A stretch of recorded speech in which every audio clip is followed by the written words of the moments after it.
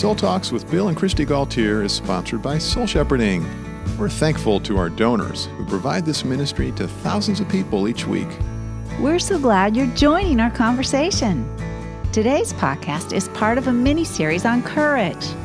To have courage is to have a brave spirit in difficulty, danger, or pain. The Lord urges us in Deuteronomy 31:6 of the Message version, "Be strong, take courage, because God, your God, is striding ahead of you. He's right there with you. He won't let you down. He won't leave you." We all face difficult circumstances and need to take courage from the Lord and the soul shepherds He provides us. We pray you can take courage from this episode of Soul Talks. Hey friends, so glad to have this Soul Talk with you. And hopefully you're listening with a friend, or you'll be processing afterwards with a friend, because life is better together. Amen. I'm glad to be with you right now, Christy, and be teaming here. Thank you. It's a privilege for me, too. I wish all of you who are listening now could see Christy's radiant face. Oh, thanks, honey. I'm basking in the glow. Thank you. Yeah, and so we are continuing a series here on courage, and we'll be talking today about success is not sufficient. And we're thankful for a new soul shepherding friend named Randy, who found soul shepherding by doing an internet search on identity in Christ. And Randy has a long history as a successful Christian radio DJ, and it's currently a small church pastor serving the Lord that way. And he came to us and he said, in church, like in Christian radio, we entertain people. But soul shepherding shows us how to become more like Jesus. And that was a big turning point for him to move from just the entertainment more into the realm of apprenticeship to Jesus in the kingdom of God. And Randy's been delighting in learning the easy yoke with us. And I love it. He says he and his church members talk about it. We're easy yoking. Yeah. Yeah, rather than getting all stressed out and hurried and harried, getting in tune with Jesus, walking cadence with Him, and doing His work in His way, in His time, makes it a lot better. Yeah, sure does. Makes all the difference in the world. Yeah, and Randy's done some good work with losing weight, and has been talking about sort of the emotional aspects of eating and bringing that into his discipleship to Jesus, to be healthier as he seeks the Lord and pastors people. And he says a big takeaway for him in our soul shepherding apprenticeship program that he's in is that Jesus is the way, and who we really are is in the nooks and crannies of everyday life. That is true. The nooks and crannies of everyday life is where we run into our true self. And that's really the measure of success. Mm-hmm. We're talking about success is not sufficient, and we're putting the word success in quotes there because, I think we all want to be a success, but we easily get off track of what that really means, even though maybe we know better. And so something that I always do to remind myself when I'm feeling like I'm not successful enough, or like I'm failing, is I'll tell myself, well, Bill, remember now that the great commandment is your great relief. I love that. And I've taken heart from you with that and remind myself of that too. And it is true. It is a great relief. But, you and I have been traveling with this understanding for a while. Unpack it a little bit more for somebody who this is the first time they've had this thought. This is a new thought. Well, Jesus reduced not only the great Decalogue of 10 commandments that God gave Moses, but also reduced all of the laws of the Old Testament, hundreds and hundreds of them, down to one great commandment with two sides, that we would love the Lord our God with all our heart and all our soul and all our mind and all our strength, and love our neighbor as ourself. See? So loving God, loving neighbor, two sides of the same coin. That's what life is about. That's what the law is about. And so there's so many things that we might expect of ourselves in life and in ministry, but this is the one thing. How am I doing with overflowing with God's love to my neighbors, the people who are around me in life and in work as I go about my day? And so focusing on that brings you relief. How does it bring you relief? Because I look at relationships. I look at people. And I ask, well, what is the Lord doing here? And who am I having the opportunity to listen to encourage? And who is pressing in closer to Jesus around my body? And to pray for those people, to be available to those people, to ask the Lord how I can care for them, how I can guide them to Jesus, how I can use my particular gifts as a counselor, as a writer, as a teacher to bless these people and to find my significance in this work. So it reorients you from the things that you think you have to do in order to be successful? Yeah, because the temptation for me would be to say, okay, Bill, if you're successful, then you're going to write a great book that's going to be picked up by a Christian publisher and sell tens of thousands, if not hundreds of thousands of copies, because this is what you should do for the Lord, because God has given you this gift. You have this platform with soul shepherding, so get out and do it. And it's like half true. Mm-hmm. There's a lot of truth in that, but there's an attitude in that Satan can get a hold of to tempt me with and pressure me and discourage me and get me feeling like I'm failing because I haven't done that. In spite of the gifts I have, in spite of what God has given me, I haven't been able to do that. Or maybe it's more true that God hasn't called me or provided for that at this time in my life. And so setting aside that pressure and that urgency that I got to get out and accomplish that and say, what's more important right now is I'm writing letters from Papa to Jenny, our daughter, who is pregnant with our first grandchild.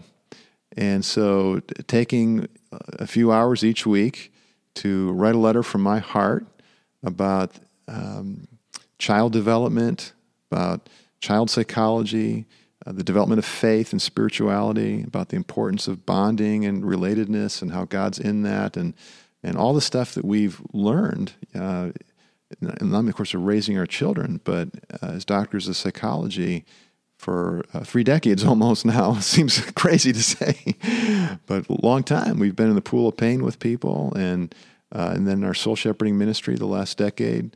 And so how can I, in little stories and little affectionate thoughts from my heart for our daughter and our granddaughter who's due real soon here, and just I'm loving my neighbor. Mm-hmm. That's significant. So reminding myself that's important. That's success. Yes. And so that's a relief versus all the ideations and visions and things that you put on yourself that you think you should be successful in. Yeah, and for the pastor, it's just endless. More people in the church, more people downloading the sermon from the website, more leaders that are being mentored and developed. And that's why there's this important truth in this statement. Success is not sufficient, because it's true that it'll never feel sufficient as we go out after it. When we achieve whatever we think is the successful endpoint, then we find that there's a new one, a new goal, a new definition of success that we're striving towards. And that's a good thing, that we would have a new goal and that we would have a new sight as to how we can serve the Lord. But the pressure that we put on ourselves, the judgment that we put on ourselves, the comparison, that's not good. And ego gets involved there. We find ourselves in a hurry, and we get off track, and there's no end to it, because there's always the possibility of more. And when that's what we're aiming towards, we're just inevitably going to be left empty And so then we're just chasing that dog around the track. We're just that greyhound running after the rabbit, the dog chasing the rabbit. And you just never. It's never satisfying, except you get a sort of feeling of being satisfied in the chase, when you're trying to reach the pinnacle that you think is going to make you happy. But when you reach it, you're not happy. And so then you go after the next one. Jesus talked to us in the parable. He confronted this thinking with the bigger barns, talking about building bigger barns. We always want to build the bigger barn.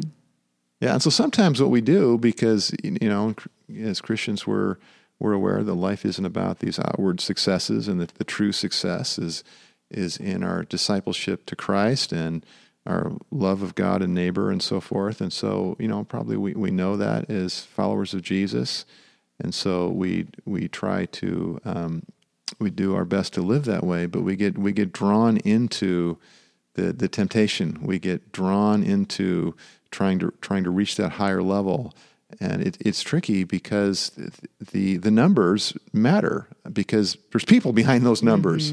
It's a meaningful thing that we pay attention to. Each of you who are listening in to Soul Talks and wanting to have this podcast bless you and your friends, and so we want more people to find it. But we don't want to live for that, and we don't want to draw our identity on that. We don't want to be measuring ourselves on that. But we don't want to go to the other extreme either and say, oh, well, numbers don't matter. I'm just not going to pay attention to any of that. I'm not going to try to accomplish things with and for the Lord. So it's a balance in here, and that's why it's so tricky, because Satan takes something that's half good or half true and makes it ultimate. Yes. And we live, I think, Bill, in a culture that especially really holds this sense of success as being something that we should achieve, we should attain, that we should always be going after, that's really valuable and really important. Yeah, and so we're constantly talking with men and women in ministry who are wanting to be more effective as shepherds and as leaders. And so, there's a lot of knowledge that we have, and we get in books and conferences and podcasts about leadership and how to be more effective and how to be more successful. And basically, it's good that we would learn these things even from business leaders in our culture and so forth. But it sure is a slippery slope, and we can get our motivation off center, and without realizing it, we're even in doing God's work, we end up doing it in man's way. Mm-hmm. And we're not in that easy yoke of Jesus. Galatians 6 is really helpful here. I love Paul's words to us. Beginning in verse 7, he says, "You will always reap what you sow. Those who live only to satisfy their own sinful desires will harvest the consequences of decay and death. But those who live to please the Spirit will harvest everlasting life from the Spirit. So don't get tired of doing what is good. Don't get discouraged and give up, for we will reap a harvest of blessing at the appropriate time. Whenever we have the opportunity, we should do good to everyone, especially to our Christian brothers and sisters." Paul's reorienting us to what really matters. He's saying, well, do good. Love your neighbor. Seek to please God in all of your actions. And so that's especially about our relationships, isn't it? It is about, like you had said, that Jesus' distillation here, to love Lord your God with all your heart, with all your soul, with all your mind, with all your strength, and to love your neighbor as yourself. Keeping that in balance, that sense of loving God, self, and other can be tricky. Mm-hmm. Yeah. We can get caught up into lies of thinking that I've got to do all these things to be successful for God, and we can actually end up using people and burning out ourselves, and we're not doing it in that balance. Or we could do it where we're all about trying to be successful and pleasing other people, and trying to meet everybody else's needs, and we find that we're actually not really doing that for God. We've empowered people as gods in our lives. It reminds me of the visual aid you've used in speaking, Christy, when you're talking about soul care to a group of people, and you brought in a juicy box of juice and had all these straws in it. And the illustration is that people are sucking the life out of you because if you're not setting your boundaries, and then we're trying to do our ministry or our parenting running on empty rather than out of the overflow. We need that pitcher flowing into the juice box there so that we're continually being replenished and nourished. Jeremiah in the Bible is an example of someone who struggled with a sense of failure, and he had to really be rehabilitated in this area because the Lord, in a sense, called him to fail. He's we know him as the weeping prophet in the Bible, and he had the very difficult task of being a prophet in Judah of Israel during the time of the fall of Jerusalem and the destruction of the temple that happened in 587 BC. And wow, what a difficult task to be called by the Lord to call the people to repentance and call them to turn back to God and to trust the Lord. But they didn't do that, and their sins caught up with them, and they lost their city, their temple, they lost their country, and they went into exile, very hard times of suffering. And Jeremiah was hated by the people, and his ministry was just full of tears and grieving for all that had been lost. And that's what God called him to. He called him, in a sense, to a ministry of failing, and yet that was a great success because it was a ministry of love. A ministry of love for God and for the people, and a ministry that God used, not as much in Jeremiah's lifetime as Jeremiah would have liked to have seen, but over the years that followed, for generations and generations, God has used the ministry of Jeremiah to call people into grief and into over our sins and over the wounds in our life, for healing and reconciliation and rehabilitation of our lives and our ministry. And so we praise God for the example of Jeremiah, that he didn't get swallowed up in shame or even in discouragement as he dealt with his difficult ministry. It's amazing that he didn't. I mean, just think about being called by God to fail. None of us want that. None of us want to be called by God to fail. We all want to be called by God to do something successful, something great, something big, something wow. Our greatest ministry comes out of our greatest failure sometimes. And it's hard for us to see that and to understand that. Maybe we catch it in retrospect, though, because when we have a discouragement, or we don't reach a goal, or we make a mistake, we struggle with something that's really hurtful, that becomes an entry point for other people, an access point for them to connect with us, because the people in our lives also have discouragement and rejection and feelings of inadequacy. And so it puts us into relationship together, and it puts us, potentially it can put us together at the cross of Jesus. We become wounded healers. Mm-hmm. And then that takes us into the true success of ministering the compassion of Christ because to one another. We're ministering out of the overflow. We're ministering out of how God has met us in our failure, in our pain, and we have something there to give. I'm thinking of the scripture in Corinthians that talks about, praise be to God who comforts us in our sorrow, or we could say in our failures, so that we can comfort others in their sorrow, or we could say in their failures. With the comfort that we have received from the Lord, from Christ, who went to the cross for us and went through many failures, at least outwardly so, out of love for us, and redeemed them all into the greatest success ever. Another way into this understanding that success is not sufficient is that if you look at Jesus' parable of the talents, that's an amazing teaching there. And God gives each of us one or more talents. And we might be tempted to say, "Oh, I only have one talent. I wish I was a person with 3, or wish I was a person who had 5." And sometimes when we're thinking that way, we're not realizing that, well, maybe I have one talent in teaching or one talent in leading, and I'm comparing myself to someone who has 5 talents in teaching or in leading, but maybe my talents are in shepherding and in compassion. Maybe I've got 5 of those. And what I need to do is to realize, okay, in the wisdom and grace of God, He has gifted me in a way that's wonderful. And do I embrace that?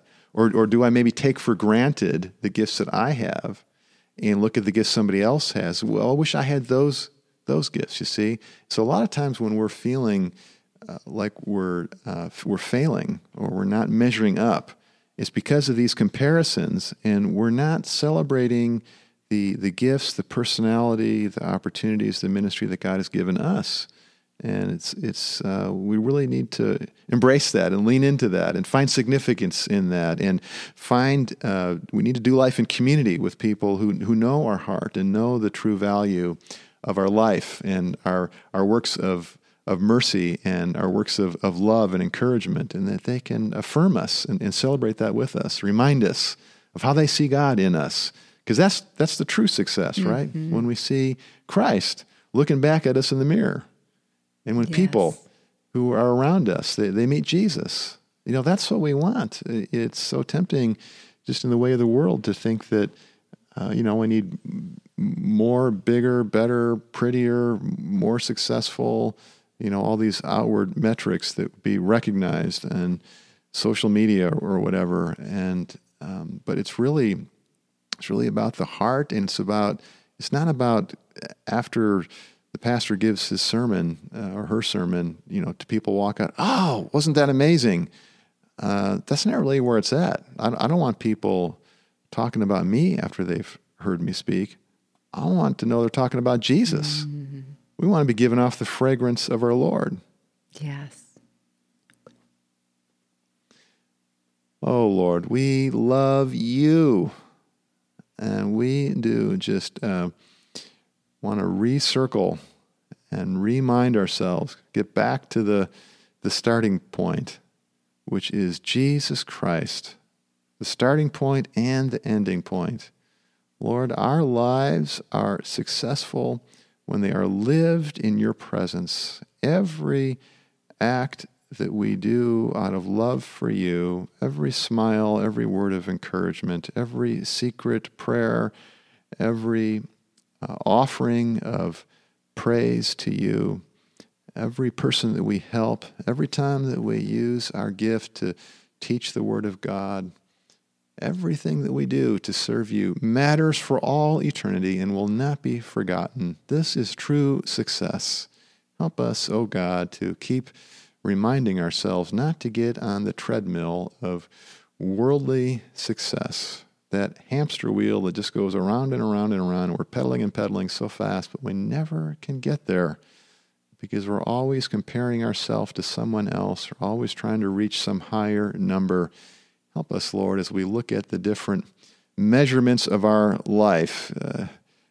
Help us to look into the people that you have put into our life and to simply ask the question, how am I doing with overflowing with God's love to these people?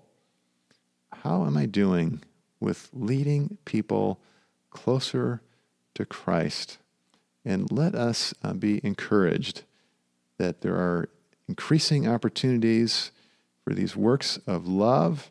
Let us not to be weary in doing well in this way, but to keep sowing the seeds of the Word of God, the seeds of love, the seeds of prayer into the lives of the people that are around us. God, that you might be glorified, that your kingdom might be expanded. We praise you in Jesus' name. Amen. Amen.